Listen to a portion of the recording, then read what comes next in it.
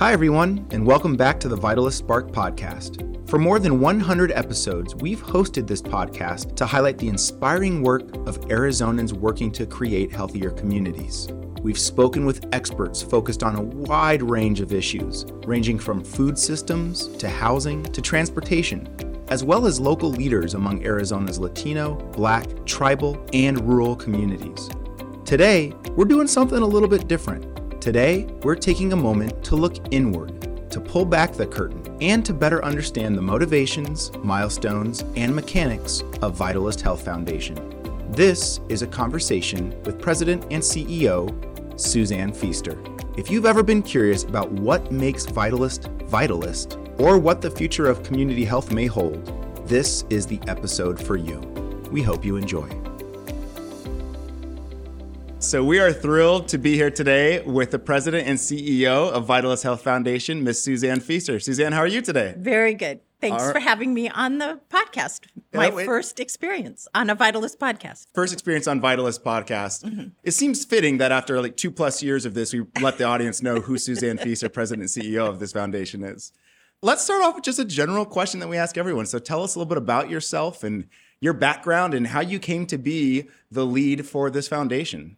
Well, Marcus, I'm a fourth generation Arizonan. We like to say in my family, we were the Wild West. My relatives came out. The first one was a territorial marshal in Apache County, and then they were ranchers. And I had one relative who was a doctor in the mines in Jerome, and another one that ranched in Crown King. And then they ended up in Prescott. And so I have a family home up in Prescott that has been in my family for over 70 years. And throughout those successive generations, there was this clear sense of community service and really an expectation that the family would give more, serve more, and that my father, my great uncle, lots of my relatives were involved in nonprofits and served on the Arizona Department of Transportation Board. So there's just been this reoccurring theme throughout my family's heritage here in Arizona of community service. So that is really the ethos in so many ways of who I am. And so what drove you eventually to be at Vitalist Health Foundation? I know you have a long history of working with other health entities, also in PR and marketing. But tell the audience a little bit about what has been your trajectory to get to where you are now professionally. When I was a consultant, and I was a public relations, public affairs consultant for about 12 or 13 years in the Valley, had clients all over the state. My predecessor, Roger Hughes, hired me to do the first outreach of a report called Coming of Age, which was in the early 2000s, about how can Arizona be prepared for an aging population. So it really was a publication ahead of its time. And I set up for then St. Luke's Health Initiative, the first statewide outreach of the report. And from that, when I stopped being a consultant and went to St. Joe's Hospital and Medical Center, Roger said, "Oh, this is great. I can put you on the board. I'll get you for free. I won't have to pay for your services anymore." So I was on the board of SLHI for about 7 or 8 years. And then when the CEO position came open, I applied and have been the CEO for about 9 years now. So you didn't come into this with brand new eyes, I suppose. I knew the organization really, really well. I had worked with the staff. I was very close to the board members. So I had a really good grounding in the evolution of the organization. And so you mentioned your familial history, this dedication to the state of Arizona. And then there's this health foundation. Traditionally, health as in healthcare, but we now recognize health as being so much broader than just healthcare. So help me make the connection between a family history of ranchers and farmers and doctors in Jerome and all these other amazing positions that ultimately made you say, yes, this is the spot for me. Because I imagine you had other options of where you could go or stay in a certain industry. Mm-hmm. Why this? Really, it has been such a wonderful journey, I think, and to watch the journey that was St. Luke's Charitable Trust to St. Luke's Health Initiatives to now Vitalist. And I remember the legend, if you will. Every organization kind of has legends. And one of the very first grants was to fund vans for St. Joseph's Hospital. And one of the board members said, oh my gosh, we can't, that's our competitor. We can't possibly give money. And they said, we're no longer St. Luke's Hospital, we're a foundation. And so the foundation really started doing very traditional healthcare, but it saw it move. And that coming of age report was kind of symptomatic of that, looking at there are other externalities, other social conditions that affect health. And if you really want to make healthy communities and build healthy people, you need to look beyond the traditional healthcare system. So I think the organization, and I helped shepherd that when I served on the board. Another legend was the first time we wanted to give a grant to Native Seed Search. And one of the board members said, well, what do seeds have to do with health? Seeds as in plant seeds as in plant seeds. And so we talked about the importance of indigenous agriculture and farming. So that was going on even 12, 15 years ago in what was then St. Luke's Health Initiative. So I've been a part of helping to shape that broader notion. My background originally was in environmental issues, so I was looking at the health of the environment and environmental management. So it ties in that there's a communication need, but that health in that broadly defined. And I did my stint in healthcare. I had a wonderful career at Dignity Health, but the opportunity to really do more and to look at it from a more holistic picture was very intriguing. And I think we, as an organization, have really led the charge in Arizona to think about health more broadly. So that's one thing that I wanted to dive into, that piece about thinking about health more broadly. You use the phrase leading the charge. So when you think back to various eras in, we'll just call it community health for shorthand, you could equate that to healthcare or public health or population health, whatever phrase you want to use. What era do you think we are in right now? How would you describe the era in community health? What sort of trends are going on?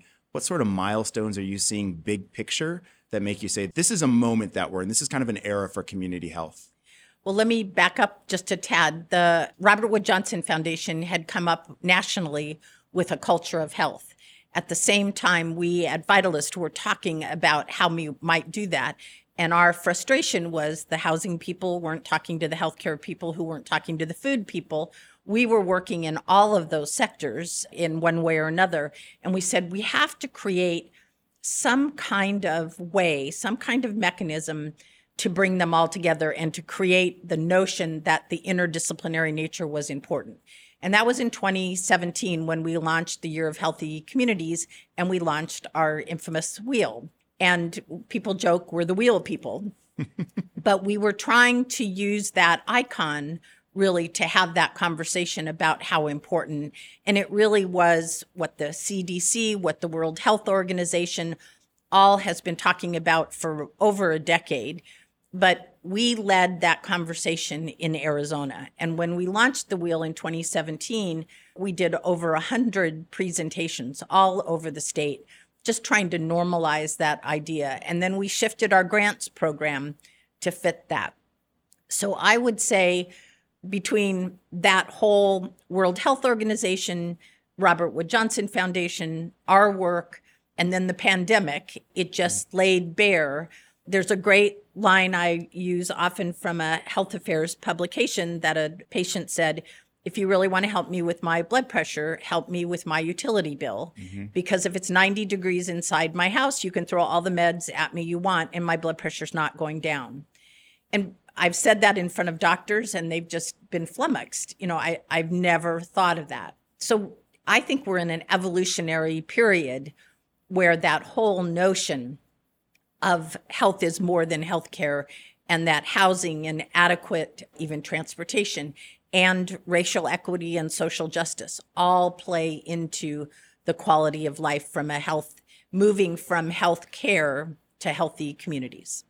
And when we launched the Year of Healthy Communities in 2017 and created the wheel, the elements of healthy community with 14 elements, including resiliency and equity in the center, It was an effort to bring people together to think about this shifting of the paradigm, to communicate a new and evolving definition of what health actually is. So in addition to the communication and the messaging, what sort of trends or milestones have you seen that continues to evolve this conversation from just conversation to actual action? I think we've had some phenomenal examples of the grants when we've done systems change grants. And again, our board supported us to change from doing individual grants to individual organizations to say, if we really want to affect change and create healthy communities, you can't do it with individual organizations. It has to be a coalition, and it has to be an authentic coalition. We, as you know, have talked about AstroTurf, sort of fake connections versus deep, authentic connections. And so we have said that's what we want to fund. And there have been several examples. One of the very first systems change or innovation grants we funded was to the International Rescue Committee, who brings in refugees from around the world and helps them resettle in Arizona. And they said, we have lots of immigrant-owned corner markets. We have immigrants and refugees that are now growing culturally competent and culturally specific vegetables. We need a place, we need to somehow connect to them. Right. And so we paid for the thought of creating refrigerated kiosks in these corner stores. The first project didn't work very well, but IRC learned an enormous amount that then led them to a $250,000 USDA grant. And they started building these concepts throughout IRCs around the country. So from our little $125,000 grant, it fundamentally changed the economic development of IRC as an organization in the United States. And we have several other examples. Feeding Matters had the audacity to say we need to change the whole healthcare system to have what's called a DRG code, a special code for failure to thrive for babies who are having trouble. And there was always this vague failure to thrive, but not a diagnosis that could be handled. Feeding Matters has done that. We helped them put that coalition together and kind of come up with the advocacy plan. One of our trustees has said we punch above our weight class. Yeah. And I think that's true. We're scrappy, we're open to new ideas, and we are responsive to what the community is saying it needs help with.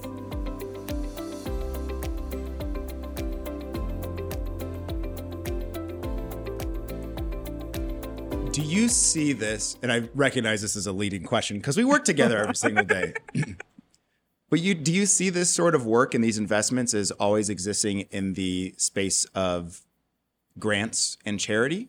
Or are there other ways that you see where the sustainability and the financing of these sorts of ideas is evolving as well? One of the things I love hearing that people say about us is that we are a neutral advocate.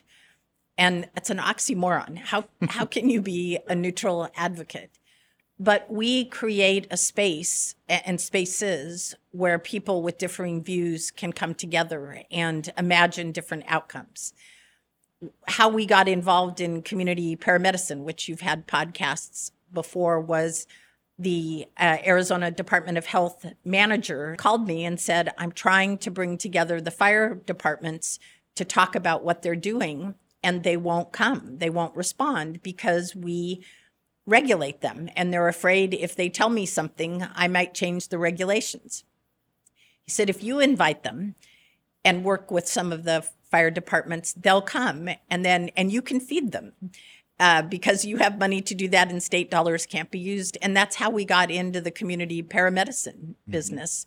Was we filled a role, and now we had 2 grants related to community paramedicine, large grants. We have helped shift nationally what is treat and refer. So our little project of bringing people together. And so that inspires me all the time when I see these kernels of great ideas that just need help. And so we do a lot more than grants. Every one of the directors and really the entire staff is welcoming and open and out meeting people. I do a lot of that. I have, because of my checkered past in lots of different organizations. I have a lot of contacts with state and local leaders and some national, and that can be helpful to us. I do want to touch on that aspect of having a really talented and dedicated staff as well, along with the eras that we may be in right now. Within the last, I'll say 5 to 10 years, equity and health equity has become a theme of almost any meeting that we go into. Mm-hmm. When you reflect on kind of this era of health equity, if we can call it that, how have you processed that? What sorts of things have you thought about to bring to our team, to the community, in order to truly embed it into the work of Vitalist? When I was 9, I was trying to make myself liked. I changed schools, and I was having trouble fitting in. And I drew a picture of a girl who was probably Anglo, but people were making fun of her. They were bullying her. Mm-hmm. There were 3 or 4 of us girls that got in trouble for doing this. And we were supposed to write a page out of the dictionary. And instead, my dad made me look up the words prejudice and bigotry. And it forever changed my life because I understood how it felt, both to be bullied and seeing what she went through. And I went through a similar bullying situation when I was in 7th grade. But it made me understand more fully than anything else could ever have done how important it was to look for equality. And my family was very involved. My dad was extremely involved in the fight for the Martin Luther King holiday in Arizona. So again, that legacy and that feeling of responsibility goes very deep within me. And so we have been able to live that, I think, at Vitalist. We have lots of diversity, equity, and inclusion conversations. We have a very diverse staff. We have an incredibly diverse board, and diverse in all the ways I want to see that. I think of it as being a quilt, and it ties together. And to me, what we have built is extraordinary because it is so diverse in thought process, in pattern. We now, because of our talented team, we've launched a Spanish wheel with a fully integrated bilingual team. We've been working with the tribal communities to launch a tribal wheel. It's really their wheel. We just opened the space. The Intertribal Council brought 17 of the 22 tribes in Arizona together to co-create that.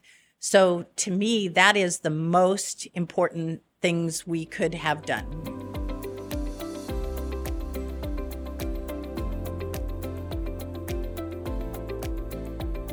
Speaking of things that we have built at Vitalist, a few years ago, we built what, to my knowledge, is the first strategic plan for Vitalist Health Foundation. Absolutely. We had some trustees and some staff that said, we can go anywhere. What's the Alice in Wonderland? You can go anywhere if you don't know where you're going, or I butchered that. We had a good constructive conversation about what are the values. We worked on 5 goals that we came out. And when I started, my predecessor had 15 priorities. And I said, that's crazy. So we narrowed it down to 4 priorities, which then became 4 and then 5 goals. Mm-hmm. And the board, again, we've had such a good, solid, diverse working board. Some of them have been great mentors. And because I served on the board, I knew how the board thought. Right. And I feel lucky that I've been able to help nurture. I mean, we have board members in some cases that were on 18 years. We have a term limit now for 12, and we have people who will have easily served 12 years. So what an extraordinary legacy for us to participate and have that kind of community service and that community ethos for doing what we feel we need to do. And the ability to kind of evolve. When you have board members on for 18, 12 years now, it requires an ability to evolve and adapt over time. Mm-hmm. And so granted, a lot of the board members did not operate under any sort of strategic plan, and then we created one. Mm-hmm. And then the pandemic hit, and we kind of stepped back and said, well, let's look at our strategic plan. And if we think that everything in this pre-pandemic plan is going to apply still, maybe we need to adjust things a little bit. So talk a little bit about that process and how Vitalyst has kind of gone through this, what we're calling this refresh. The tug, when you have 12 elements, we had trustees legitimately say to us, so are you going to fund everything? Does that give you no bumpers? And we said, what I have said is we fund in the core. We fund the interdisciplinary nature of the work. And so we're not just looking at housing or healthcare or transportation, but really the intersectionality of them. And how do we bring schools, for example, who are now looking, it's not just about, although we need to pay our teachers more, it's looking beyond if a child is hungry or has unstable housing, the best teacher in the world is not going to be able to fully satisfy that child's need to fill their tank and their mind to learn what they need to learn. You have to step out of the walls. And almost all the schools we've been working with have said, we have counselors, we have case managers. And so the pandemic, again, really laid that bare. Kids were getting the majority of their healthy meals at school. And when the pandemic hit and people were not able to get fed at school, there were real problems in addition to the learning. So our board stepped up. We said we'd like to allocate another $1 million. It was a 20% increase in our programmatic budget. And so we did that. We kept policy and systems change part of that, but we also gave out health equity grants. The board has continued, and even staff has continued to say we need to create more focus. And so the refresh was really taking the 5 goals down to 3. The goals really talk about what we do to get where we need to go. And that is collaborating networks, strong community partners, and informed decision makers. And so all of you can go on our website, vitalysthealth.org, and see what that means. And then we have priorities like food systems and housing, healthcare integration. But all of those, again, are interdisciplinary in how we are viewing them.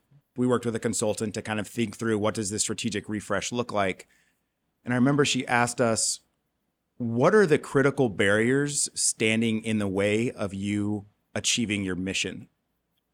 And they asked that of staff and they asked that of community members, right? We also went out to the community.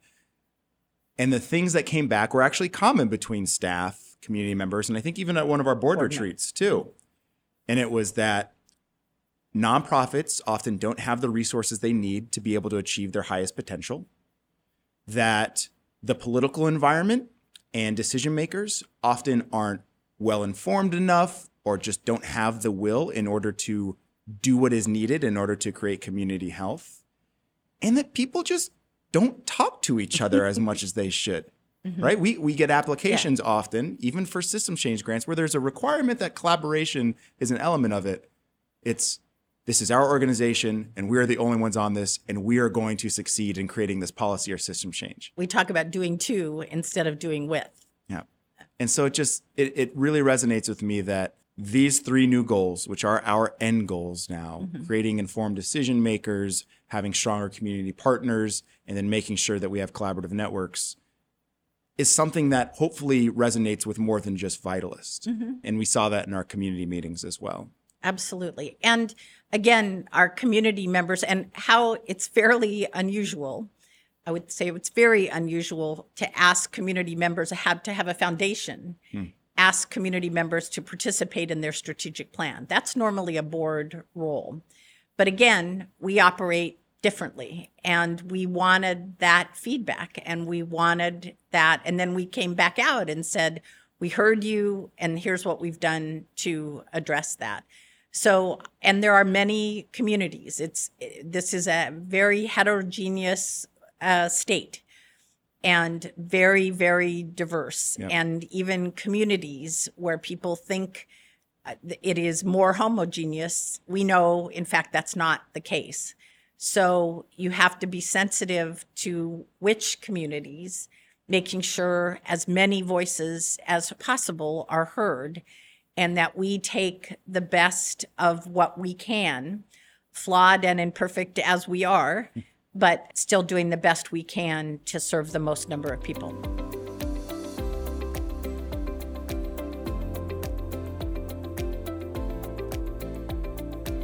So for those of our audience who are hearing this about Vitalist's strategic roadmap refresh, this refresh strategic plan, and they're thinking, okay, so let me get this straight. So 3 new goals.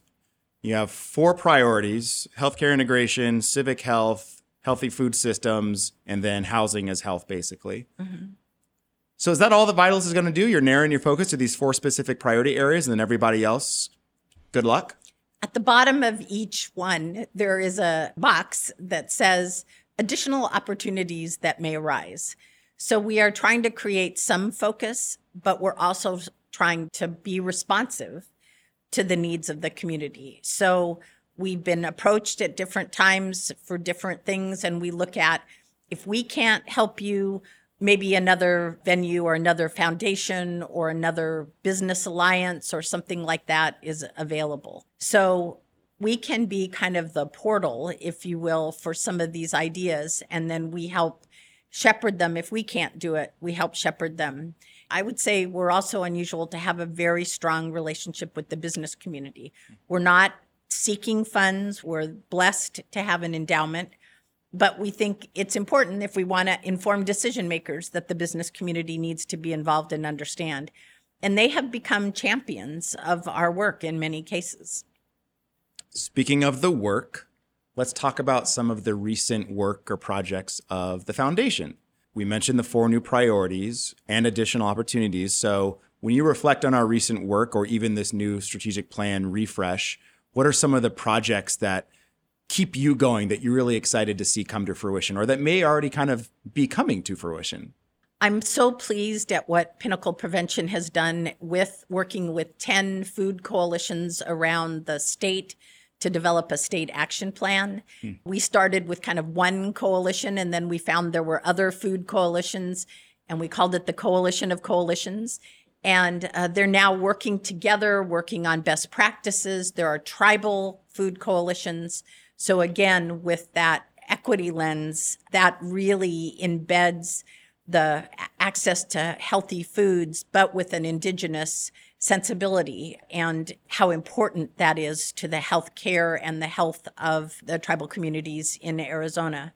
The housing in schools, we were talking about housing is such a critical issue, and land is a huge problem. Yep. And we said, what if we merged the idea of schools having extra land and building housing? And so we've got, in partnership with the Hallie Foundation, we are working with 7 or 8 different school districts.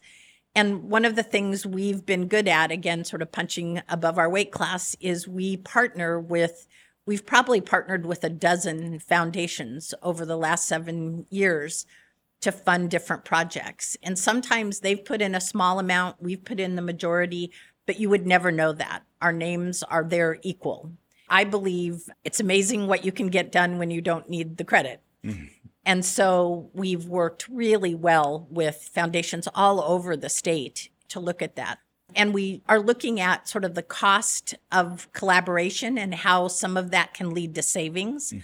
We just finished a publication called Cost Containment Through Collaboration, which talks about the partnerships between the Arizona Department of Housing and the Arizona Healthcare Cost Containment, our Medicaid system access, how well they've been working together, and how that has saved literally $5,000 per member per month, because it has provided those wraparound services in addition to the medical care and behavioral health. So you're saying that all of this work, food, healthcare, wraparound services, housing, that there's actually a financial benefit to this too? It's not just I'm feel shocked. Good? Yes, there needs to be. And all good projects, we have in America an inefficient healthcare system. We spend more than any developed country, and the Commonwealth Fund does a review of this every year, a national foundation. And yet we do not have outcomes as good as some of our maternal outcomes, for example, are worse than Cuba's. And everybody likes to point that Cuba's a developing country because we don't put the focus on prevention and those social determinants of health. I think we're getting there. And I think the business community is understanding that as well as our elected officials.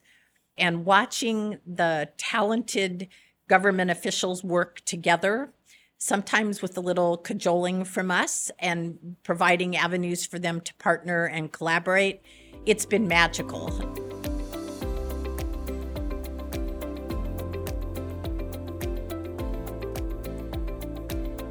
I want to ask a future casting question. 10 years from now, when we look back on this period, what will we remember and how will we reflect on it?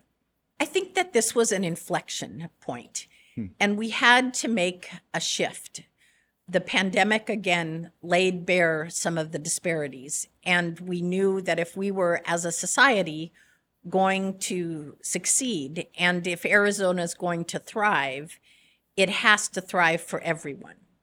And with our demographics changing, and someday I will need caregiving, and I want to make sure I have a talented workforce to take care of me. And I want to make sure that everybody else does too and has access to healthy food. So the fact that we have kind of led the charge in Arizona about thinking in an interdisciplinary way, I hope that gets hardwired in. And we've seen examples of that. I want it hardwired so that every person in Arizona, regardless of their income status or race or who they want to be with in life, gets treated fairly and has adequate access to resources that let them thrive. Magic wand. And maybe you've already alluded to this. Magic wand question.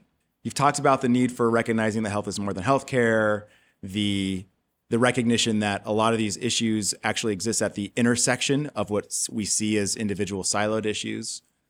If you had a magic wand in order to help improve community health within the blink of an eye, what would you use it for? I would want the next governor, because we are going to have a new governor, and the new legislature, because we've got a lot of changes at the state legislature, that they understand how important it is for state government agencies to work together, to work collaboratively with the business community, and to invest in public health and those social conditions in order to, if they really want economic growth and they want good tax revenues, you need a healthy population. You need all kids that can read by third grade. You need affordable housing. We've got so many that you've got new companies coming in now saying, even my more senior leadership, they don't have a place to live. So if we want that vibrant community, we need to address those issues. And I would hope there's been great promising activities done on the state government level, but we need leadership. And so my magic wand would be whoever the new governor is and the state legislature, they understand that that investment will reap dividends. Personal questions. Outside of work, when you're not leading a health foundation, who is Suzanne Feaster? Where are we going to find you? I am a landscape photographer by avocation. I have traveled all over the world to take good pictures. So I would probably be in some forest or the back roads of somewhere. I'm going to Kenya this year. I'm going to Canada this year. I've truly been blessed to be able to travel literally all over the world. And the pandemic slowed that down, but I believe more of those trips and photographs are in my future. Which means more photographs on our walls of the offices of Vitalyst too? Yes. Seems like every trip that she goes on, she comes back with these amazing photos on canvas. So we have a rotating artwork. It's a little gallery inside of the Vitalyst offices. Mm-hmm. Last call, Suzanne. Any other issues or take-home points that you really want to emphasize for our audience so that when they walk away from this episode and this podcast, that at least one thing sticks with them? I would just say, if you think you have a kernel of a good idea, let us know. Reach out. Because we've had some very innovative things emerge from a very, what I would call kismet, that it was an interesting conversation. Somebody called and said, I need help thinking this through. Can you be my thought partner? And we've been able to achieve together some amazing work because people had innovative and creative ideas that we were able to, through our coalitions and our support for nonprofits, able to achieve.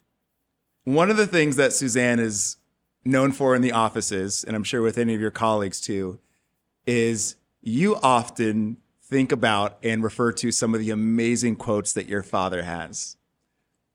Do you have any of those quotes that you want to share with the audience right now? So my dad was the CEO of Salt River Project for 15 years. He worked there for about 25 years. And then he successfully flunked retirement. And he worked for one of the governors. He worked for the mayor, oftentimes for no money. He was just the elder in the room and was working literally until the day he died. And he and I were extremely close. But people referred to him as having feasterisms. And so there is one, I think it's really from Peter Drucker, that says, what gets measured gets done, that he used a lot. It is, imagine what you can do if you don't need the credit. I think about him every day and just feel blessed. When he died, we had a large memorial service, and we asked people if they felt they had been mentored by him, and probably 400 people raised their hands. So for being, kind of a regular guy, he was really impactful in the community. Feasterisms. You'll hear him in the community, folks. That's all the time we have for today. Suzanne said it best. If we as a society are going to succeed and Arizona is going to thrive, it has to thrive for everyone. This is the basis for Vitalyst continuing to hold equity as an organizational value, a key ingredient for change, and a core element that's embedded throughout our updated strategic plan. As Suzanne shared, it's an ethos that runs deep, all the way from her childhood classroom to our foundation's boardroom. If you'd like to learn more, be sure to check out the show notes, which feature links to the materials mentioned during our conversation. And if you think you've got a kernel of a good idea to improve community health, our doors are always open. As always, thanks to the team at Gordon C. James Public Relations and producer Rob Trigg at Star Worldwide Networks for production and sound design. Until next time, take care of yourselves and each other.